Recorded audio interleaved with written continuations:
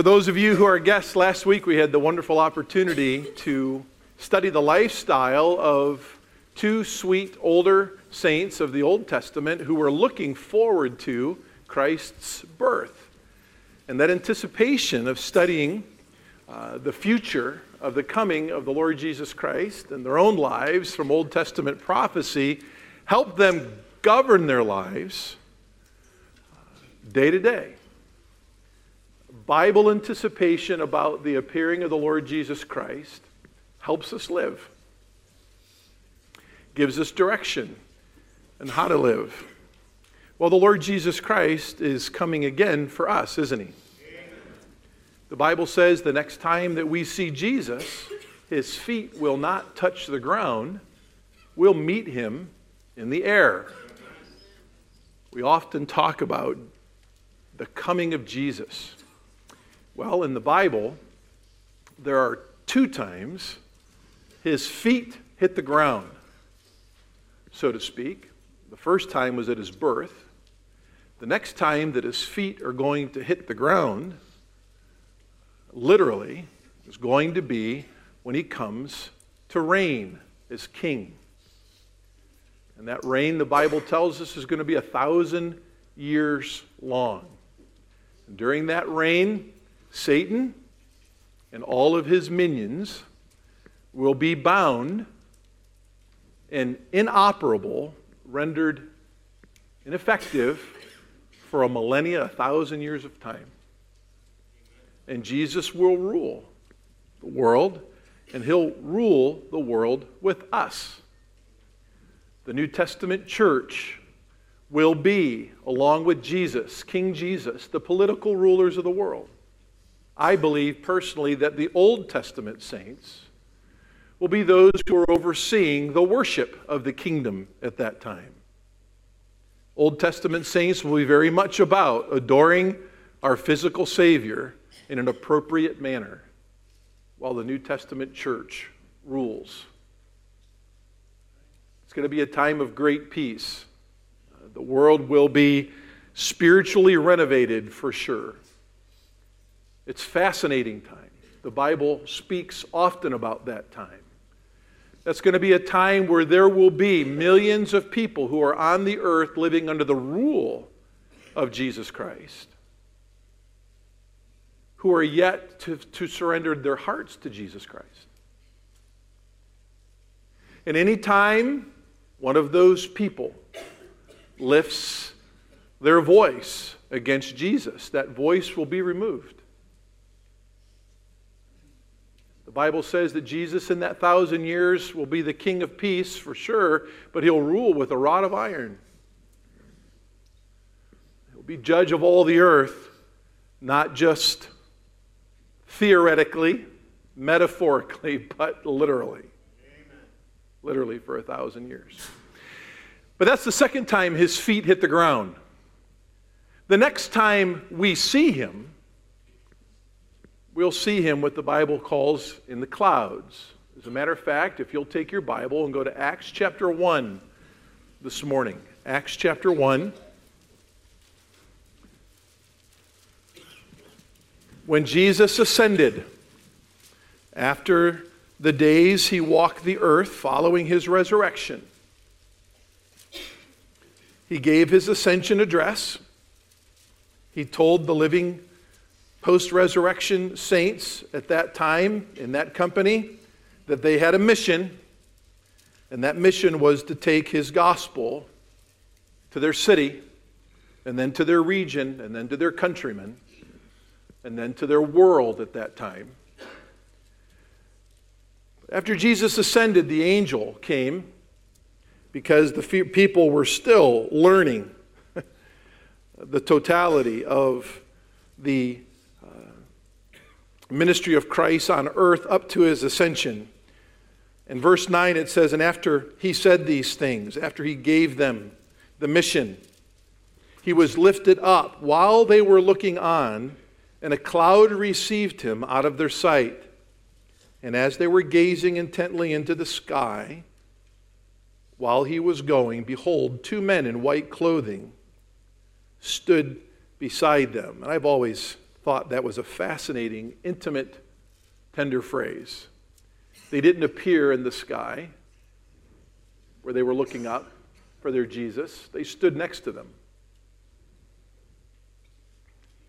for comfort and for consolation. In verse 11, they said, "Men of Galilee, why should you stand looking into the sky? This Jesus, who has been taken up from you into heaven, will come just in the same way as you have watched him go into heaven." He's going to come again. Jesus talked about that time in John chapter 14, didn't he? He said, "Don't be afraid. I go to prepare a place for you, that where I am, ye may be also. And someday I am going to come for you, and I will receive you, so that where I am, there you may be also." But the Lord Jesus is using this post-resurrection ascension scene through the voice of the angels to remind them about what he had already told them in John chapter 14, but to settle their hearts. But I find it interesting, the angels direct them to do something which is really opposite of what we ask you to do all the time. They said, "Stop looking up," or "Why are you looking up for this Jesus? He's going to come again." We always tell you to look around for lost people and to look up while you're doing that for the return of the Lord Jesus Christ, and we're looking for our hope. But it's a balance in the Christian life that the New Testament gives us and instructs us, and we're going to look at the next couple of weeks together here, of how do we anticipate the hope of seeing Jesus in the clouds, maybe today. The Bible says no man knows the hour or the moment except God himself. How do we keep anticipating the return of our Savior while remaining faithful here? How do we anticipate the imminent return of Christ in the clouds and not be distracted from that while we're maintaining our lives here on earth? I think we do it in similar fashion to Simeon and Anna from last week. They were looking for the first advent, the first time Jesus' little feet would touch the ground, and that governed their lives in holiness. We're looking to see the Lord Jesus Christ, and we're going to discuss how our lives should be governed this week and next in light of the time we're going to see him for the first time face to face. Go with me now over to the book of Titus, if you would. I find it interesting in what we call the pastoral letters, 1st and 2nd Timothy and Titus, that even in letters given to us that discuss the makeup of the church and the function or structure of the church and how she should run and so forth, that Paul mentions the imminent return of the Lord Jesus Christ a couple different times to Timothy as he pastors the people at Ephesus, and to Titus as he pastors the souls on the island of Crete. He says here in Titus chapter 2, verse 11, he mentions the first coming, the first advent of Christ, his birth and its purpose, and then he's going to mention his appearing, which we look forward to. He says, "For the grace of God," that's Jesus Christ, "has already appeared, bringing salvation to all men, instructing us," once we're saved, once we own this Savior that's appeared by his grace, he instructs us by his grace to deny ungodliness and worldly desires and to live sensibly, righteously, and godly in this present age. But the sentence is just beginning.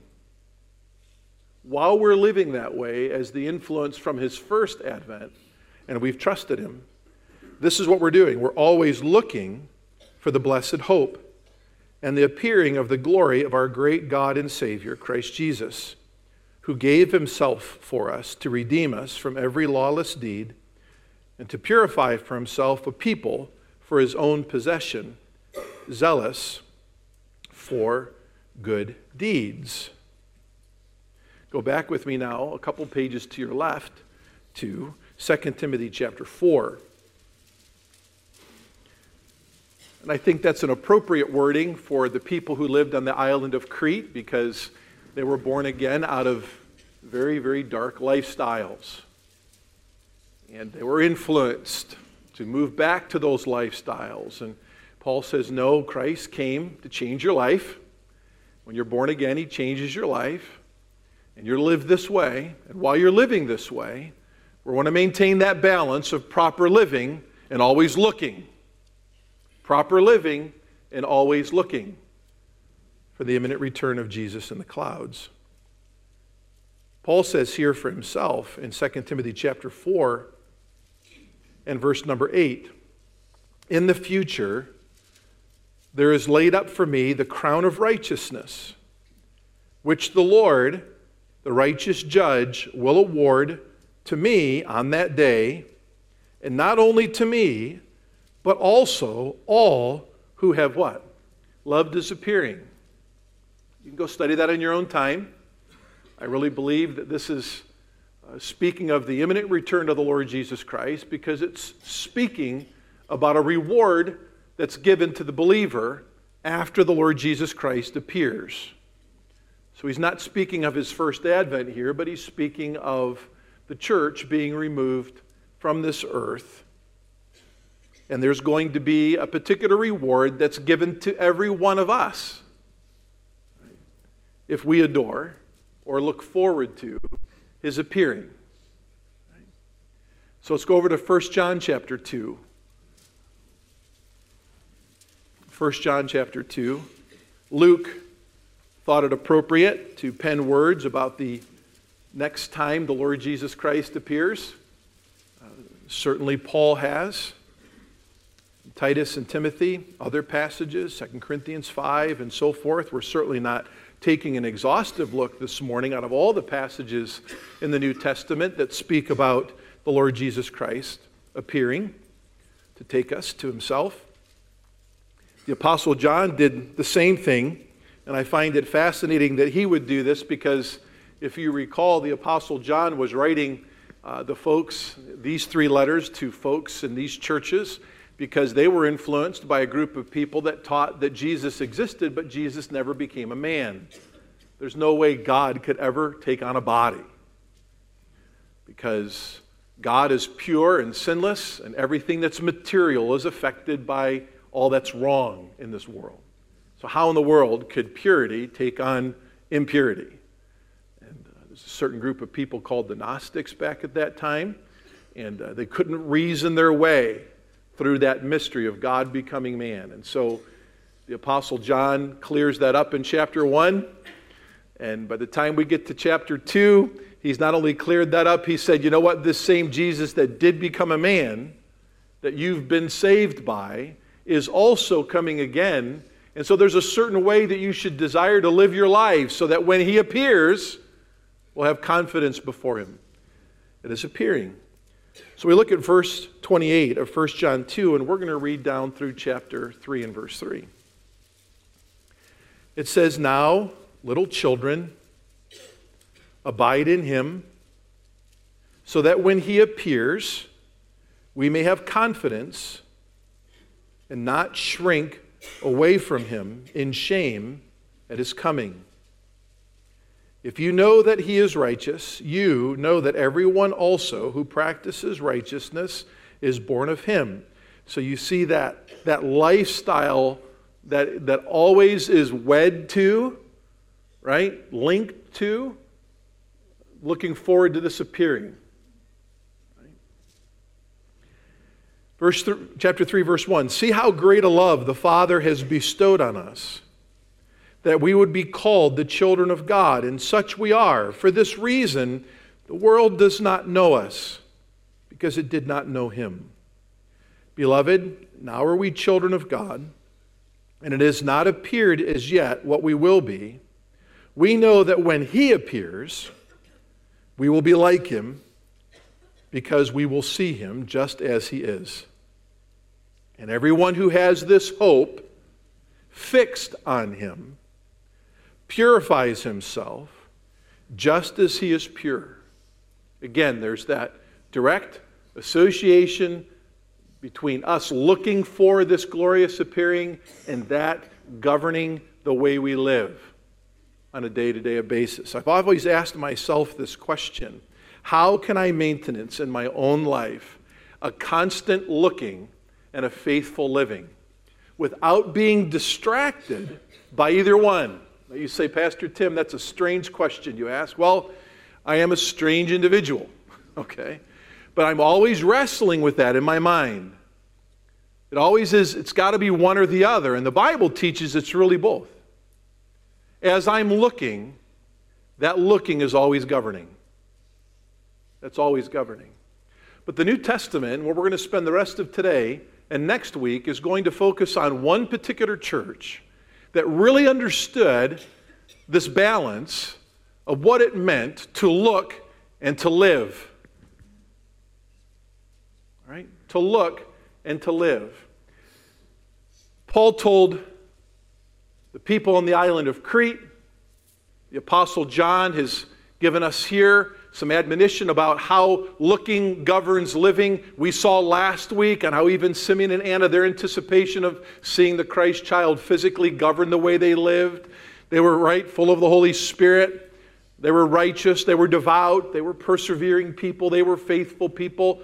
All of that is true and should be true of us, as we've seen even in the New Testament. But with even a more refined focus, a particular focus, God decided to give us an example church, if you will, a model church in the New Testament that explicitly tells us what holy living looks like in light of the return of the Lord Jesus Christ. Okay. Now, we're going to look at the whole book of 1 Thessalonians over the next couple weeks, not exhaustively, but particularly to this point of knowing how to live as we continue to look for the return of the Lord Jesus Christ. So go over with me to 1 Thessalonians, if you're not there already. And I want to look at 5 different passages in this letter that are going to help us understand that these people were governed by their anticipation. Chapter 1 and verse 10. There are 5 chapters in this small letter, and each chapter concludes with a mention of the appearing of the Lord Jesus Christ. He says here in verse number 10, we'll go up to verse 9, I suppose is okay. For they themselves report about us what kind of a reception we had with you and how you turned to God and from idols to serve a living and a true God and to wait for his Son from heaven, whom he raised from the dead, that is Jesus, who rescues us from the wrath to come. Okay? There's a waiting. The grammar here is an eager anticipation of seeing the Lord Jesus Christ. Go over with me to verse 17 of chapter 2. It says here, but we, brethren, having been taken away from you for a short while in person, not in spirit, were all the more eager with great desire to see your face, for we wanted to come to you, I, Paul, more than once, and yet Satan hindered us. For who is our hope or joy or crown of exaltation? Is it not even you in the presence of our Lord Jesus at his coming? For you are our glory and joy. So that verse tells us that it's not only an eager anticipation for seeing Jesus face to face, there's going to be something incredibly glorious about seeing Jesus face to face together. There's a unique glory in that for a believer to see him together. It's fascinating here on earth as a family when you have an opportunity to take a trip and to go see a landscape or a historic destination with a family. I think the Hobies, even in North Carolina, stopped and went and saw the USS Wisconsin, and you took a big family photo by that. It's great to know that you saw these things as a family. I remember walking up to the precipice of the Grand Canyon with my family and hearing just simply a gasp and no words, right? That will always be in our hearts and minds the memory of having done that together. When we see Jesus, right? There's never going to be a more glorious sight for any of us. But then to have done this together, oh my goodness, maybe today. Maybe today. But that anticipation is something that does govern our lives. Look at the end of chapter 3 together, if you would. Verse 11. It says, "Now may our God and Father himself and Jesus our Lord direct our way to you, and may the Lord cause you to increase and abound in love for one another and for all people, just as we also do for you." And there's a purpose in all this loving each other. "So that he may establish your hearts without blame in holiness before our God and Father at the coming of the Lord Jesus Christ." And Paul mentions that theme again, "with all the saints." So again, we see that highlighted, that our looking governs our living.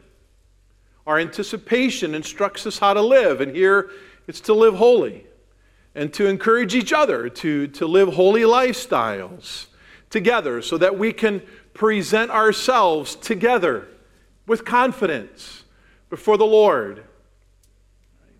And I don't want us to miss the end of chapter 2 and the end of chapter 3 and the emphasis of seeing Jesus together. Right? Because we're going to find out in the Thessalonian church next week that the way they lived was uniquely and explicitly for the purpose of helping each other live wisely today because of who they might see tomorrow. They not only saw Jesus together, they were preparing together to meet Jesus. As Pastor Hobie often reminds us, there's no such thing as a Lone Ranger Christian in the New Testament local church. We never go this New Testament church lifestyle alone. We're always preparing each other for that day. For that day. Let's go to chapter 4 and verse 13. This is probably the most famous, if you will, most obvious, most familiar text on the appearing of Jesus that you know of in the New Testament, if you know your Bibles and you've been a believer for a long time. But for some of you that have been recently saved in the last days, weeks, or months, this will be new to you possibly. But this is a joyous passage for many of us who anticipate and live to see Jesus in the clouds. But we do not want you to be uninformed, verse 13. "Brethren, about those who are asleep, so that you will not grieve as do the rest who have no hope." It's a very fascinating statement because people that truly don't know the Lord Jesus Christ, they just know about him. Just having knowledge of Jesus Christ is not enough to keep someone from grieving at death. But those who know him, right, their mourning is of a different nature. Right? So he says here, we don't want you to be uninformed, brethren, about those who have died or fallen asleep, so that you will not grieve as those who don't have Jesus and have no hope. For if we believe that Jesus died and rose again, even so God will bring with him those who have fallen asleep in Jesus, those who have died. For this we say to you by the word of the Lord, that we who are alive and remain until the coming of the Lord will not precede those who have fallen asleep or passed away. For the Lord himself will descend from heaven with a shout, with the voice of an archangel, and with the trumpet of God, and the dead in Christ will rise first. then we who are alive and remain will be caught up together with them where? In the clouds. Remember Acts 1? And the angel's announcement, the two men that were standing next to them? That was Luke. This is Paul. Will be caught up together with them in the clouds to meet the Lord. His feet don't touch the ground, in the air. And so we shall always be with the Lord. And we're supposed to do something, again, together with that promise. We're to comfort one another right now. Looking always leads to proper living, and we never live alone when it comes to spiritual progress. Okay? Now, chapter 5. Let's go over to chapter 5 and verse 23.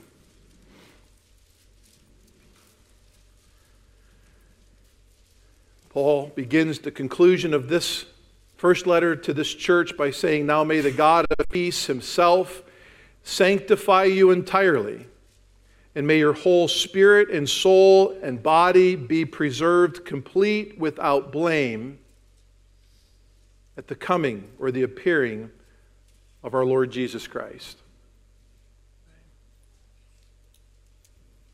I think repetition does aid learning. Looking governs living. And it's mentioned here again. Looking governs living. But I would also like to say this as you go back to, I'll tell you what, hold your finger here in chapter 5 and go back to chapter 1. 2 fingers, 2 passages, okay? Because this is where we're going to go next and conclude for this morning. Right? Looking governs living. But I would like to confidently state this, that true born-again believers will persevere unto experiencing both realities.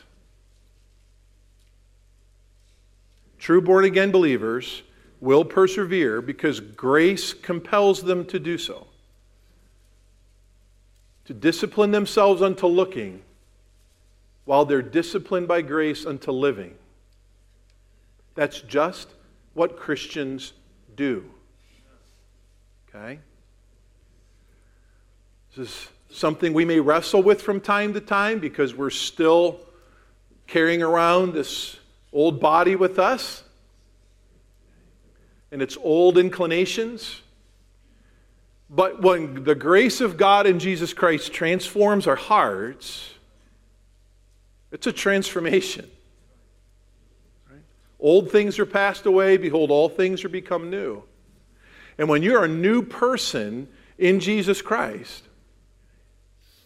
everything about you changes. And there's a different pilot.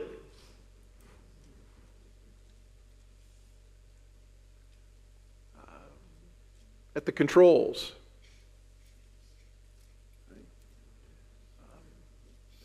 And that pilot is always, by his grace, compelling you to look and to live.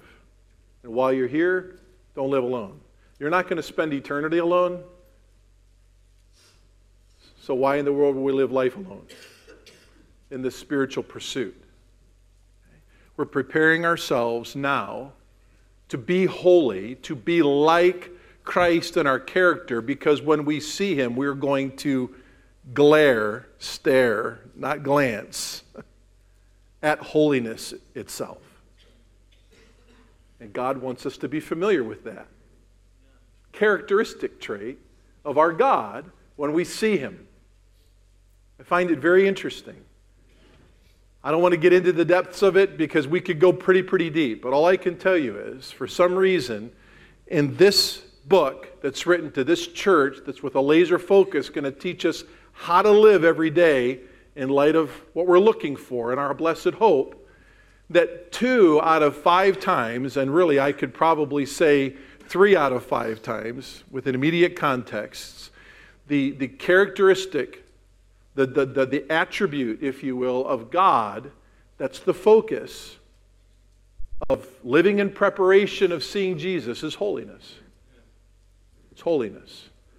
It's to be set apart from this old world and its system and to pursue what it actually means to be set apart in the way we live in light of who we're looking for. So it's kind of getting used to, as best we can in our fallen humanity, it's getting used to an environment that's going to be new and holy and unlike anything that we're kind of familiar with in this old dark world. Okay? So, are you preparing yourself with somebody else unto holy living to see your holy Savior? That's not difficult to understand, I hope. I hope that's an easy question. It has to be honored by me first, as pastor here, long before it's going to be honored by anybody else. We're going to look at 3 particular points in relationship to this letter over the next week. But we're going to look at just the first one this morning, and we're going to let you be dismissed. So if you take notes on paper in your device, we're going to consider the nature of faithful living. The nature of faithful living. Now, we understand that living, right, is done while we're looking. We can say the Thessalonian church was always living in light of their great anticipation. We could say they had a great expectation, and that expectation governed the way they lived. Now we're going to see that this living has a fundamental source to it. Next week, we're going to look at the nurturing of this faithful living. We're going to look at the nature of it today, and then how is it nurtured? How do we maintenance faithful living as we walk with the Lord? And we're going to see that in all 5 chapters next week. How did the Thessalonian people help each other live for God while they were looking for Christ? Okay. And then finally, we're going to look at the natural results. The natural results of faithful living for people who are always looking. Now, I told you a few minutes ago to put your finger in chapter 5 and chapter 1. Let's look at chapter 5 verse first. We're going to go to the end, and then we'll go to the beginning. 1 Thessalonians chapter 5 and verse 23, we've already read. Right? We know that the God of peace, His desire is to sanctify us entirely here on earth as we await His coming. But then he says in verse 24 something. This is the nature. Faithful is He who calls you, and He also will bring it to pass. Now, what's it? Okay? I really believe verse 24 is directly connected to verse 23. The goal is holy living. The goal is, by God's grace, for each of us as individuals, but together with somebody else, to be driven by that grace, to be prepared in holy living as much as we can each day. And if we're doing that, that is proving something very, very important here. The nature of our faithfulness is it's sourced in God Himself.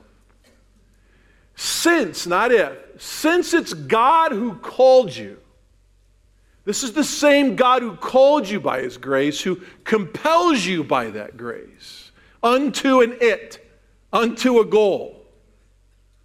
And we do this together, and it's holy living. Faithful is He who called you. That was a righteous calling unto a righteous Savior. You have been legally given that righteousness. Now we live by that same righteousness. The God who called you is the God, the same God, who is bringing this goal, the pursuit of this goal, to pass. Okay? And where did all that begin? Well, now we'll go back to chapter 1 and we'll finish there this morning. Where did it all begin for each of us that would say, I know Jesus. I can remember when I was transformed by His grace. I can remember that aha, miraculous moment where I felt released from the bondage of being governed by my sin and religiosity, and now I'm only governed by the freedom that's in Jesus. And what Paul says here in chapter 1 is really has everything to do with the nature of how what God started all began and what God's going to finish.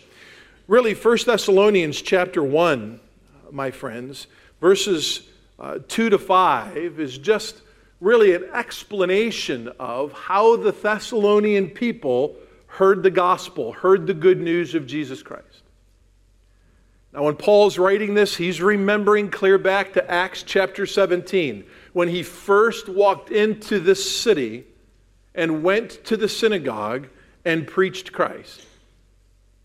So he's remembering in his own mind their reception of the good news of Jesus Christ. He says, we give thanks to God always, verse 2, for all of you, making mention of you in our prayers, constantly bearing in mind your work of faith and your labor of love and your steadfastness of hope in our Lord Jesus Christ, in the presence of our God and Father, knowing, brethren, beloved by God, His what? His choice of you. Faithful is He who called you, who will also bring it to pass. We know His choice of you. Why? Because of what He described their living was in verse 3. We just read that, right? Faithful looking always leads to faithful living.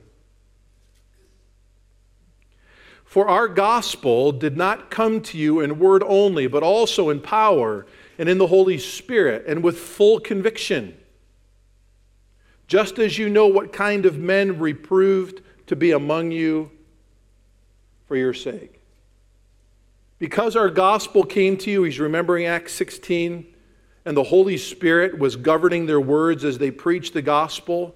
They knew the power of God and the Holy Spirit to change their lives. And as he's already said, he gives thanks to them for them in his prayers, for the character of their living in verse 3. But faithful looking and faithful living all begins here in the nature of who God is and what He's done for each of us.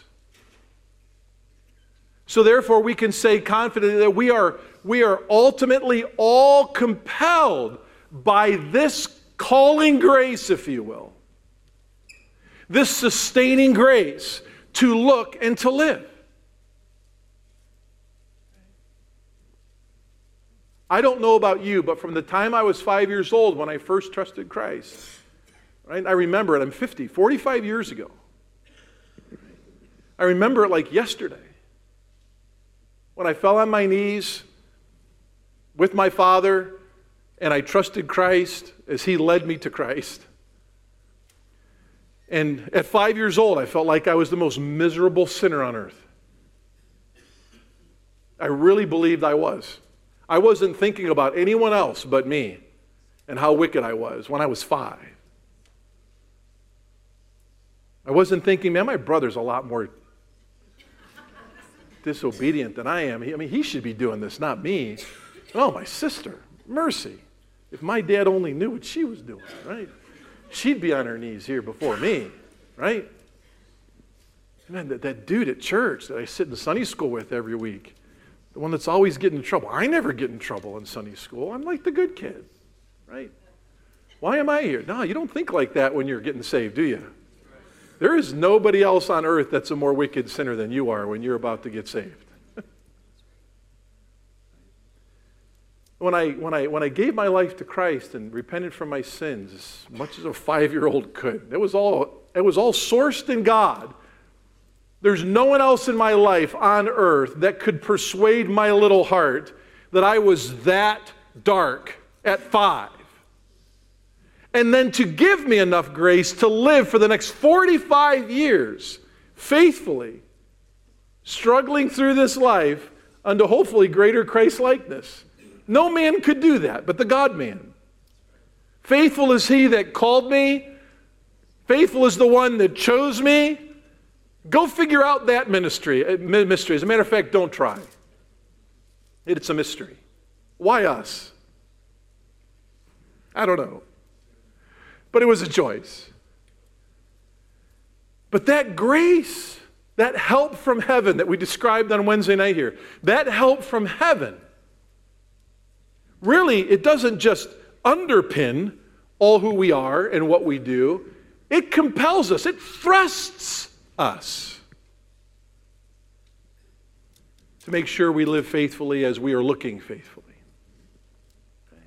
It's all sourced in God. That's the nature of it. And since it starts with Him, chapter 1, he's confident it's also going to finish with Him.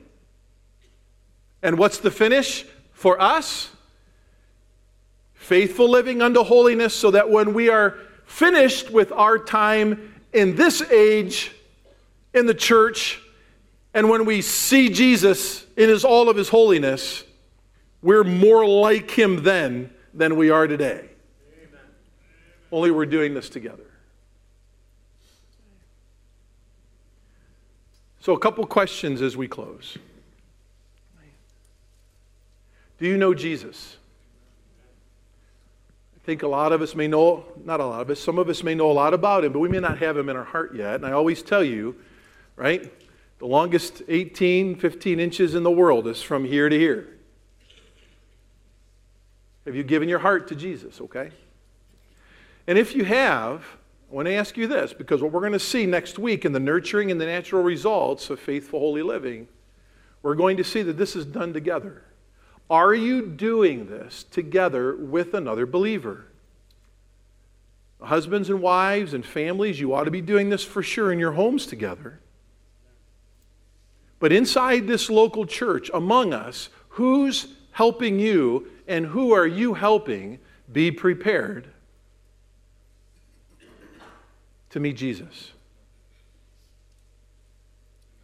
We do this together. The Bible has told us that. Okay. Let's bow our heads in prayer this morning. While our heads are bowed, I really believe there's probably some folks here this morning that know about Jesus but have never known Him yet personally. And I would like to help you pray to trust Christ as your Savior this morning.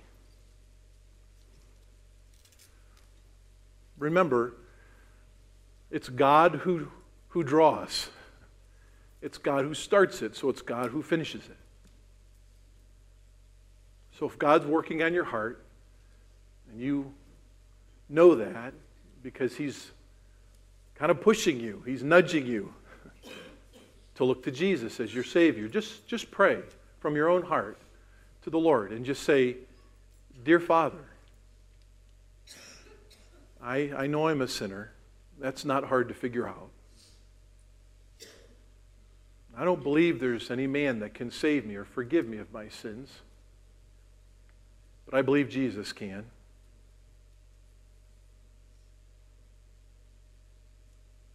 Just say, Lord, I turn from my sin and myself.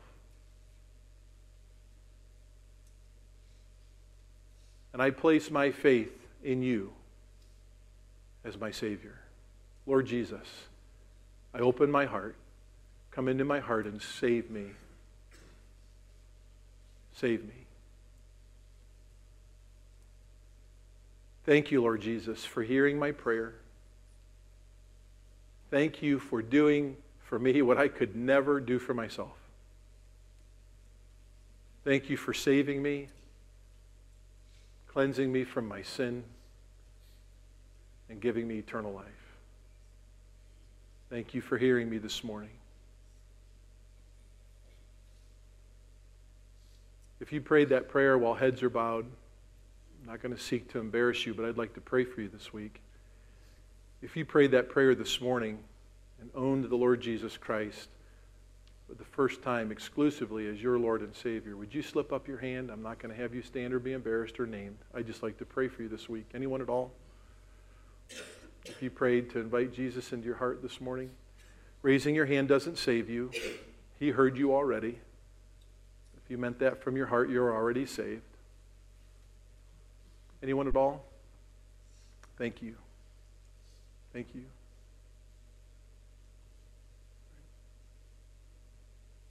There's no greater peace or joy that you can experience on earth than to know the peace that Christ can bring.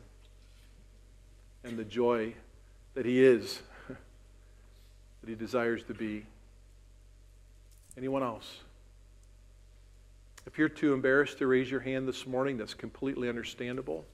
I'm going to be out in the fellowship hall. Pastor Mike, Pastor Steve, Pastor Kent will be there. You can tell someone that you came with. I would just like to pray for you, okay? For the Christians who are here that really don't want a raise of hands this morning, but in light of next week, I just want you to prayerfully consider something over the next 6 days, okay? Who am I preparing? Or am I being prepared by another believer to see the Lord Jesus?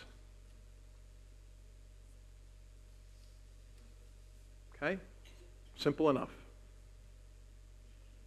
We do this together. We're going to see Him together. So we're going to walk in pursuing Christ's likeness in our living together as we're looking for Him. Okay? Father in heaven, we love You. Thank You so much for the simplicity of Your word. Jesus is coming again. That excites our hearts, but it ought to energize our lives as it excites our hearts. Faithful looking leads to faithful living. Help us, Lord, by Your grace to know what it means to do that together as a church family. We love You. We love these people. Help us to love each other unto holy living as we expectantly await to see our Jesus. In His name we pray. Amen.